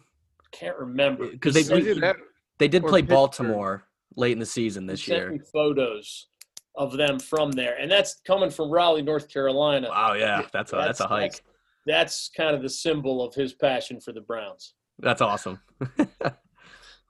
Connor, Sean, any more NCAA questions? Any more March Madness? No, that's all I got there. Well, one final thing. I know you brought up the stat already, but is Gonzaga legit? Are we expecting them to get to over under Elite Eight? I'll take over. I do think they're legit. I don't make a lot of what they do in the West Coast Conference. BYU is a good team, and they beat BYU, I think, both games by double digits this year. They beat Iowa. Now, they beat Kansas. They beat West Virginia. They beat UVA and absolutely stomped the Cavaliers. Now, all of those games, I think, were prior to the turn of the calendar year. So it's a fair question, you know, if all of those best non-conference wins were in November and December, can we still assume that I'm one of those that I look at your whole body of work, and I'm going to put a lot of weight on the fact that you annihilated Tony Bennett's Virginia Cavaliers. I mean, that was – I think it might have been by 30. Yeah. It eyed your eyes bad. And they took out Garza and Iowa, and they took out Kansas and West Virginia. And that, to me, I don't think you're wrong for having skepticism, because we've seen other brilliant Gonzaga teams learn things the hard way, that there is a difference between those biggest leagues and the league they get to beat up every year. But this year's resume suggests that they're different. Drew Timme is an unbelievable big guy. Kispert is an unbelievable shooter. Yeah. It's all going to come down to whether they get the guard play that they need. But you always want to see the bracket before you make your predictions. But I think they're a Final Four team this year. And I personally would not be shocked if this was the year that Mark Few broke through. We'll see. There are a half dozen teams that could knock off Gonzaga, but you could say that about anybody else too. Yeah. Awesome. Cool. All right. Well, we're going to move into our last segment, Dave. This is called our Ask Yardback. So we have a big Facebook group chat where we have all of our listeners ask us questions, some about sports, some are a little more funny. I believe Sean sent you some before he got on, but we're going to go over them now. Let's go. First question. We'll keep it college basketball.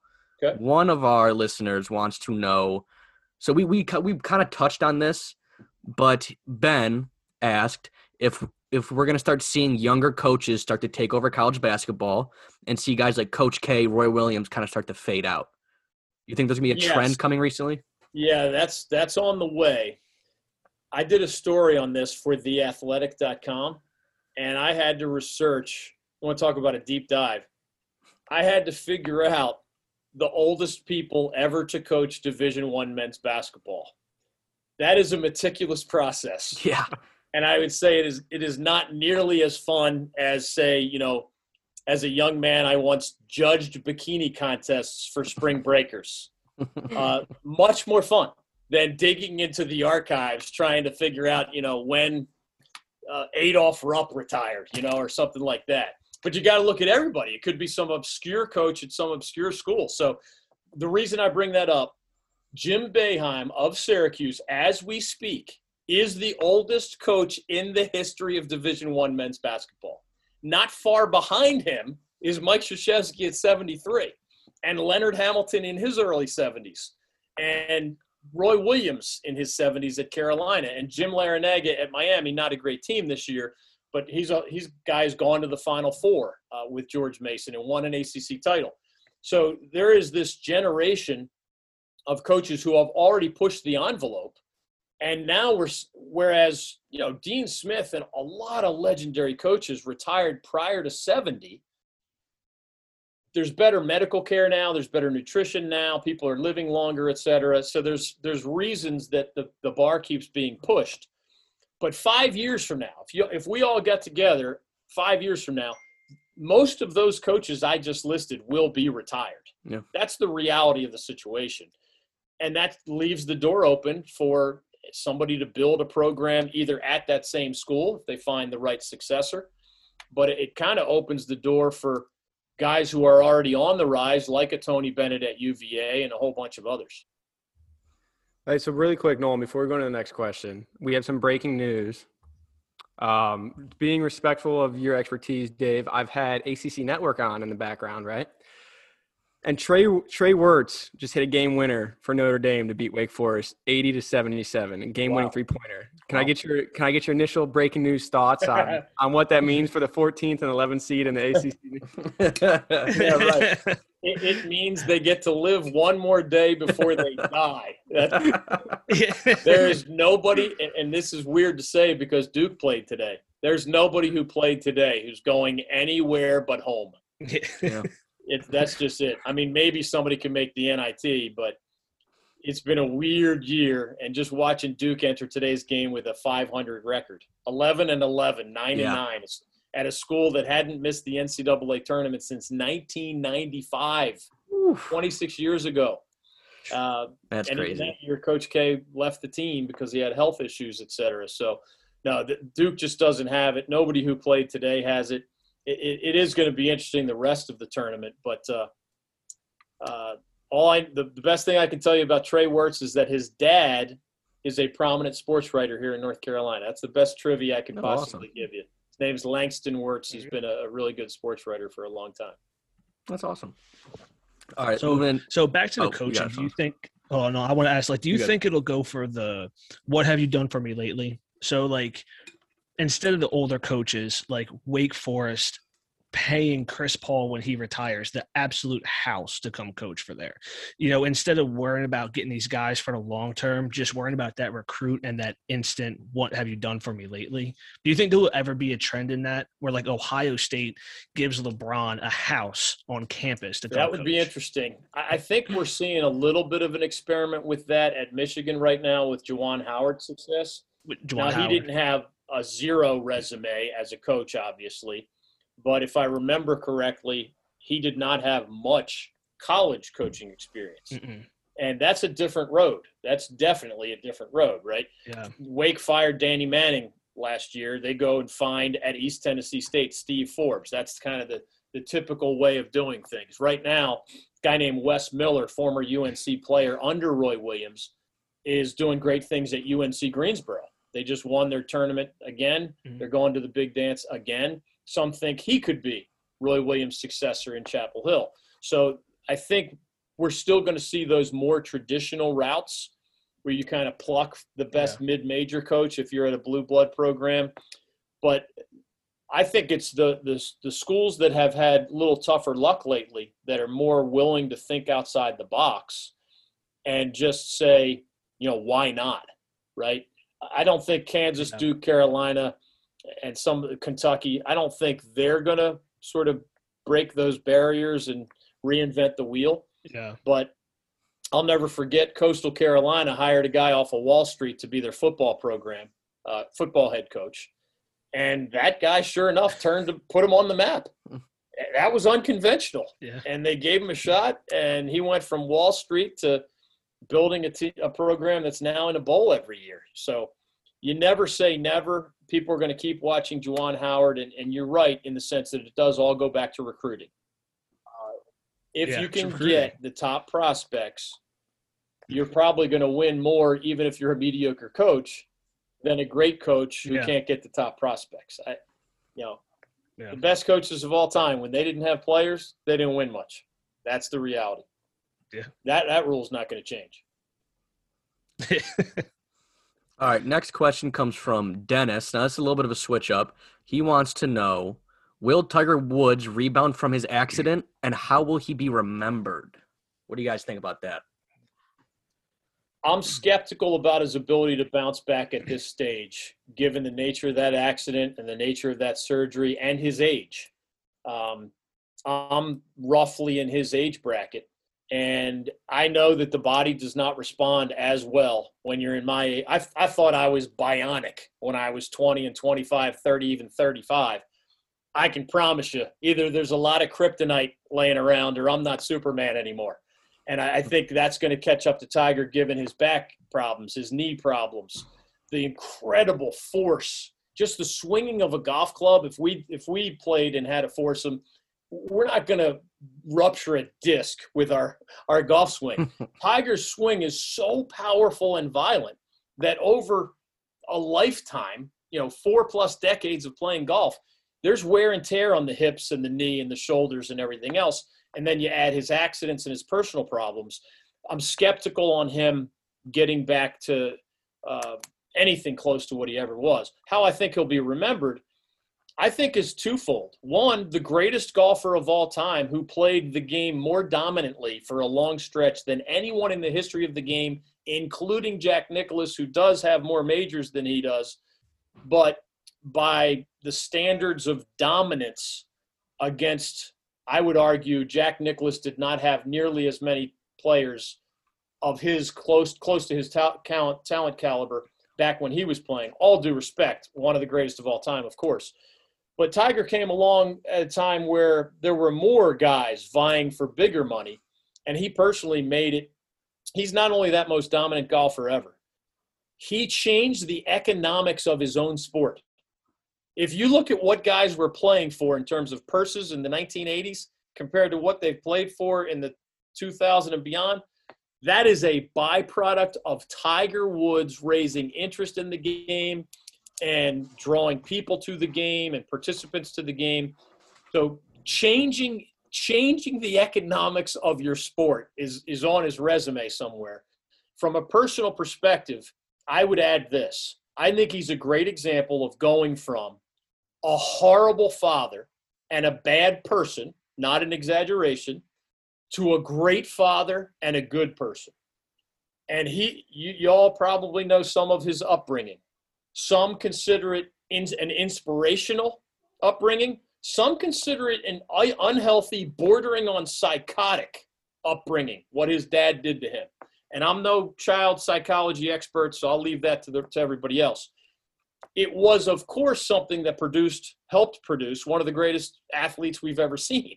There's no doubt that his dad putting that golf club in his hand at 2 years old or whatever, and he's this prodigy on late night TV shows at 4 years old. Of course, there was a benefit to that.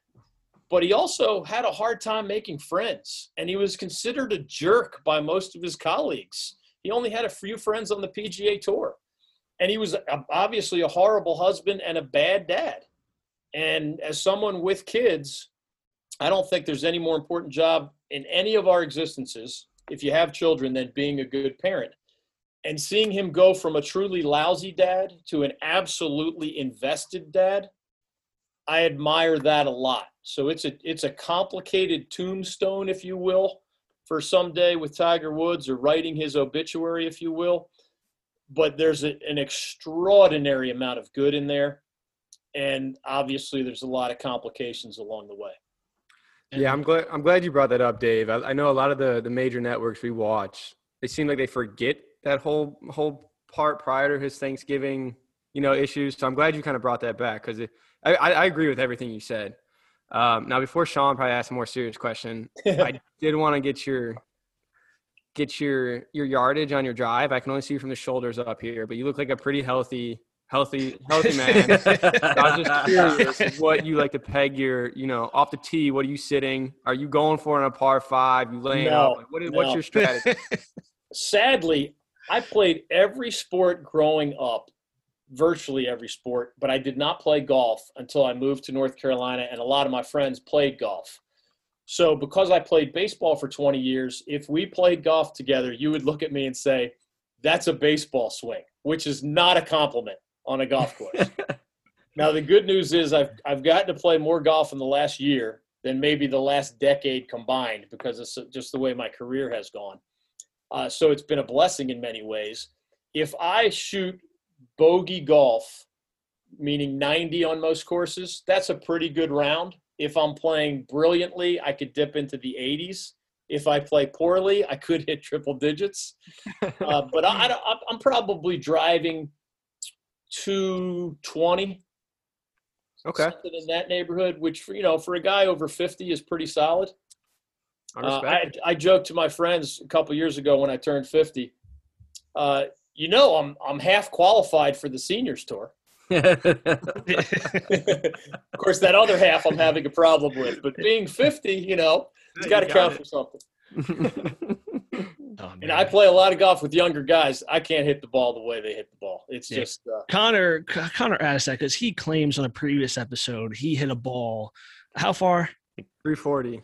And it was confirmed by the person I was playing with. He claims, and there's a witness, but I don't know. Now, when I crush it, mine's going 250, 260, and that's crushing it when the ground is dry. Yeah, and the wind is behind me, and it's downhill, and all that. No, I even at my peak, I was not driving the ball 300 yards. Some of my younger buddies, though, it's all about the whipping action, and your bones just don't work as well when you get a little bit older. Those whipping days are over for me. Yeah. So what I was going to say before, to kind of wrap up the Tiger thing, it's almost like 1% of you has this hope, like if somebody was to come back from this and just not win, just play in another major, it's him. Right? For me, I have like 1% in the back of my mind. Like if it's anybody, I'm rooting for him. It's him. I am. And remember, I forget exactly what the poll said, but when he had that, what was it, a 10-year gap with no majors. Yeah. And part of that, he wasn't playing at all, but it was still a decade-long gap as he's getting older. A huge percentage of golf fans when asked, is Tiger ever going to win another major, said no. And I was always one who said on my show and otherwise, I'm not betting against Tiger. He's too competitive. He's too skilled. At that point, I thought he could bounce back from those other injuries if he managed it properly. I thought his rebirth just as a human being might help him. Just a little balance in your life can actually be good. And sure enough, the guy puts on another green jacket after many counted him out. So maybe I'm counting him out one time too early. I've never given up on him before now. And even though I don't think he'll ever consistently play at that highest level again, if you ask me, will he ever win a major again? That's a closer call, because that means you only got to do it for 4 days. And you know, that might be, if given his experience and his, you know, whatever not being afraid of the moment is. I mean, in any sport, any athlete, any era, there is no one who's been less afraid of the moment than Tiger Woods. Yeah. I mean, you know, most human beings feel the intensity of the moment. That guy has a different kind of blood running through his veins. He's different for sure. All right, next question to ask Yardback comes from Mike, and we're switching up again. So, which of the proposed NFL rules do we like the best? Now, Sean, I'm going to kick it to you because I know you had the list of them. So if you want to read them off, we can kind of dig a little deeper. So the ones I found were the 17th game, Yep. the roughing the passer review, timeline for coaching interviews, it feels like annual onside kick review, and then the overtime change. I don't know if you guys saw that overtime change, but that is one. Yeah. The overtime one, to go over quickly. Basically, start of overtime, their team A and team B, whoever wins the coin toss gets to pick the yard line that they want to start on. And then the second team gets to pick if they want to play offense or defense. So that's kind of crazy. I mean, Sean, you and I were talking before you even got on the show. Just go to college overtime rules. Those are the best. Just go to college. I think college overtime, I would have the NFL start. I would have them start at the 40, because at that range, you're looking at a 57-yard field goal, which is on the fringe. So you need a first down to have a realistic field goal. And then you're guaranteed the game's going to win on a walk-off, whether it's a field goal or a touchdown, you know, so that's going to be electric. So I don't know why maybe DG, if you have some insight, why would they not go to college overtime rules? It feels like college overtime has it figured out. Yeah, I think they view that as too gimmicky. I was glad to see when the NFL moved away from the pure coin toss a few years ago. Yeah. When remember, there were just too many games where the team that won the toss would kick a field goal, and then logically, you just don't want the outcome of a coin flip to matter that much. You just don't want somebody's season to end that way. So I thought it was a favorable tweak when they said, okay, if the team that wins the toss gets only a field goal, the other team still gets a possession, right? That was a step in the right direction. Out of the list that you guys put together, I am intrigued by that very unconventional, very outside the box further tweak to the overtime rule, because I just think it adds some brain power and some strategy in a way that I hadn't thought of before. I mean, I wasn't sure what I thought of years ago when they tweaked the extra point. I was like, do I really want to see that? I guess they were just tired of boring, and they wanted to make it less predictable. And these modern-day kickers were at, 99%, and it started to take the fun out of the extra point. So now it's a longer kick, obviously. So that did make it more interesting, more are missed now. And I think there'd be a whole lot of analytics and just pressure on the coach to have the feel of the game. Every game is unique. And what would you pick? Because obviously what yard line you pick dares the other guy to say, well, if you're going to put the ball there, I want to go on offense. Or if you're going to put it way back there, I'm not going to want to go on offense. I haven't thought through all that yet, but I would be fascinated to see the decisions that those guys made. And I guess it's one more thing to be intrigued by. I guess that's good for the NFL. Yeah. My initial thoughts on that overtime rule, I kind of like it because, it is a little gimmicky, I suppose. So I don't know if the NFL would actually do it. But I enjoy the fact that the coin toss doesn't just completely favor one team, you know? Like that's kind of the issue now is that whoever wins the toss probably going to win the game. So the coin toss, both teams kind of get a say in what happens. It adds a little bit more strategy, and it forces coaches to think on their feet depending on where the other team wants to spot the ball. So I'm all for it. I'd sign my name on the bottom of that. I like that. Yeah. The other one for me that I like is the timeline for coaching interviews, because I feel like Eric Bieniemy is going to get the short hand of the stick for the next, 10 years. It's going to feel like as long as Mahomes is at quarterback, because teams aren't going to wait in case he tells them no, and then 4 other coaches that were on their list signed elsewhere. Yeah, that's true. So, like a guy that has to wait that long, and I know, Nolan, you're a Bills fan. Relax. Brian Daboll, right? Is that his name? The coordinator out there? Yeah, Daboll, yeah. I mean, he's going to be in the same boat. He didn't sign anywhere, right? He's still out in Buffalo. Yeah. So, I mean, he's another guy that looks like he's going to be in that playoff run for the next 5 years. So that I like that, waiting for everybody after the season, everyone starts and go. Yeah, definitely. All right. Time to get into the last Ask Yardback question. All right, Justin. Sean, do you have this one up? You want to read it? I feel like you read it. Want me to read it? You're a wordsmith. You go ahead and do that. All right, so this one's a little bit out there. Shout out Justin. So I'm gonna paint you the picture. The scene is present day. You're applying for your dream job, NFL GM. Your wife can't contain her excitement. She's been with you since your heyday back in high school. She stayed with you even through your jock stage, a stage full of egoism and cockiness. Luckily for you, she's remained loyal through your immaturity and is mandating that you get a suit tailored specifically for your potential new job. So Justin wants to know, what are you rocking? He wants the details from top down, bow tie, vest, no vest, what color suit,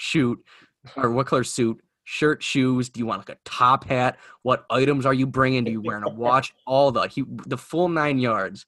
Dream job interview, NFL GM. I have been guys wearing. I have been thinking. I'm so pumped because I'm rocking. I'm just gonna go first, guys. I'm so excited. I'm rocking the all black suit, like Keanu Reeves. John Wick. I'm coming in all black, hair slicked back with an all black cane with gator shoes, and the size of my pants and vest and shirt, all of it is going to be a slim. So I'm coming in looking fitted, looking nice, looking tight. I don't know if I'll have a hat on because of my hairline. Yeah, true. Could go ahead and throw that on, cover that up, make me look younger. But I'm going for the full-on John Wick, all black, maybe like a fuchsia pink tie, just to like make him confused. Like, whoa, what's up with this guy?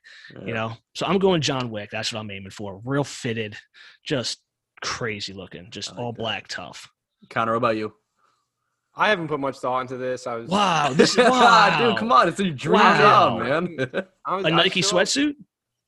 I mean, I'm either thinking like I show up too important for the job because I know what I'm worth, right? Like I'm showing up in sweat, jumpers, all that. But the other side of me is I like my fashion. So I'd probably do navy suit. I'm a big navy suit guy. Yeah. And depending on what team it is, just has some subtleties in the tie and the rest of the attire. And then the most important part of the wardrobe would be a watch, though. Ooh. The watch and socks, I would definitely get really flair with, but the total ensemble, pretty cut back, down to business. I probably get the job, and they probably wouldn't let me walk out of the office without saying, "Mr. Hopkins, would you like to take this job?" So I'm envisioning Jim Carrey and Dumb and Dumber. Is that it? No, I don't. I was between that or like Austin Powers. Like I didn't know what you were going for.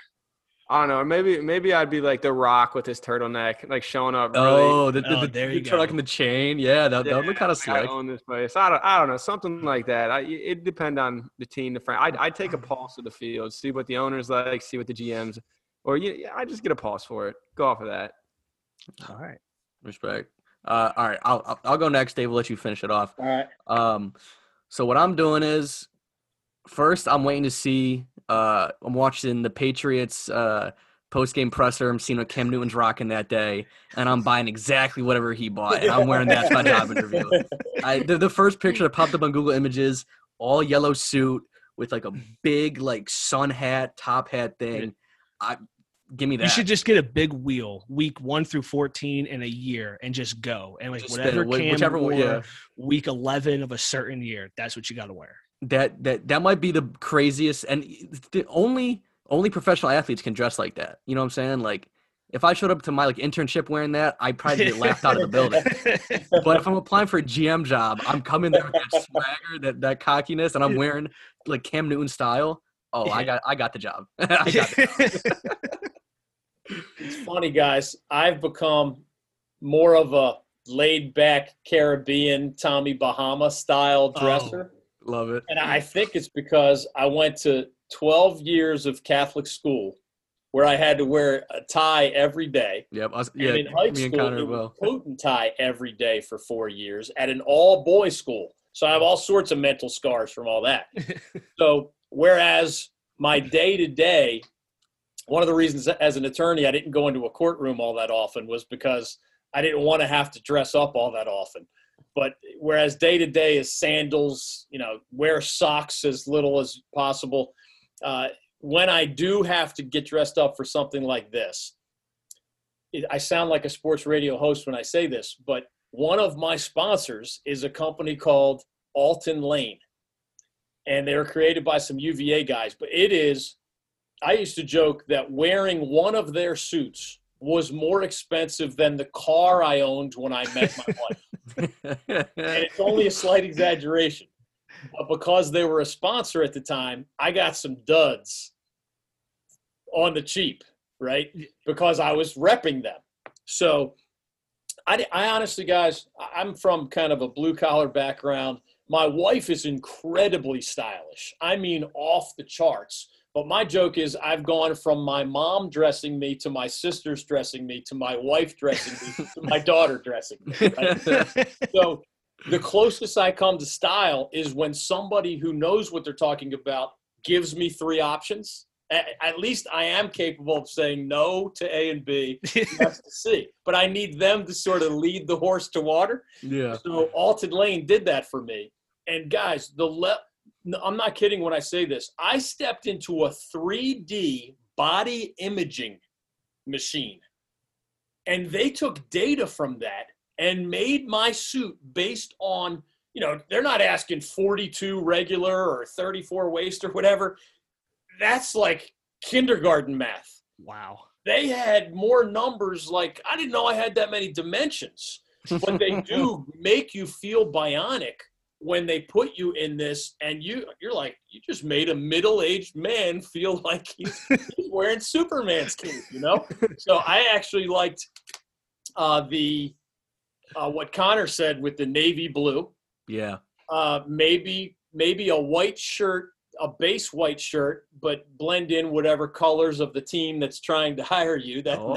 See, that's a good point. That's a good point. But my favorite Alton Lane has one shade of blue for the jacket, no tie, darker blue slacks, just kind of some old-fashioned wingtip style black shoes, stylish socks.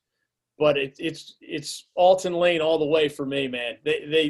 They bring you in, and there's like a bar and sports on TV and beverages, and then they just have this expert talking to you. I'm like, talk to me like I'm in kindergarten, Yeah. Explain things. But it's to the point where you pick the threads that each individual button of your button-up shirt. You're picking the color for those threads to match whatever your jacket looks like and your pants look like. And I'm like, I didn't know there's many variables. So I'll mostly go with the flow. I would definitely consult with my wife on my way to that. Definitely. And I'd probably bring a big binder with every idea I had for that franchise and hope that impressed the decision maker as well. Any accessories? You bring any accessories? The binder? The binder? I'm not going to have a diamond-encrusted cane or a top hat. I'm kind of a low-key dude by nature. So, yeah, the binder is probably more my personality. I want to show that guy that I have thought about every nook and cranny of his organization. And I'm going to have an opinion about the fourth string left tackle. Yeah. And I'm going to bring it all in that binder, baby, and hope it shows how much I've cared and prepared. Yeah. Love it. Love it. All right. Any final thoughts, guys? Any final questions for Dave? No, man. Just appreciate you hopping on the podcast with us. A lot of fun, boys. Good. Yeah. Huge thanks. I'm glad we found out Steph Curry's not the worst human being. We've been trying to tell you this, man. It's been 4 years. You got to let the hate for Steph go, man. Gotta let it go. It's been a while. Go. We figured out that Brooklyn Decker is hot. Yep. And that Adam Sandler is funny. I really hit you guys with some real breaking news, I guess. We brought my almost fame on your show to light. Yes. I'll let you know about that. Yeah. The world had to know about that. We got some good info on March Madness, so hopefully win some money this year. Yeah, but if we don't, we're not gonna come back at you. Don't worry, we're not gonna be mad. I'll give you a fake email address to send all your complaints. Yeah, sounds good. We'll do. All right. Well, thank you so much, Dave. Appreciate it. Hopefully, looking forward to having you on again sometime. Talk some I admire what you guys are doing. I love the fun factor that you all obviously incorporate into your style. So just keep being your best selves. And if I can ever help as a guest or in any other way, I'm happy to do it. Thank you. Appreciate it.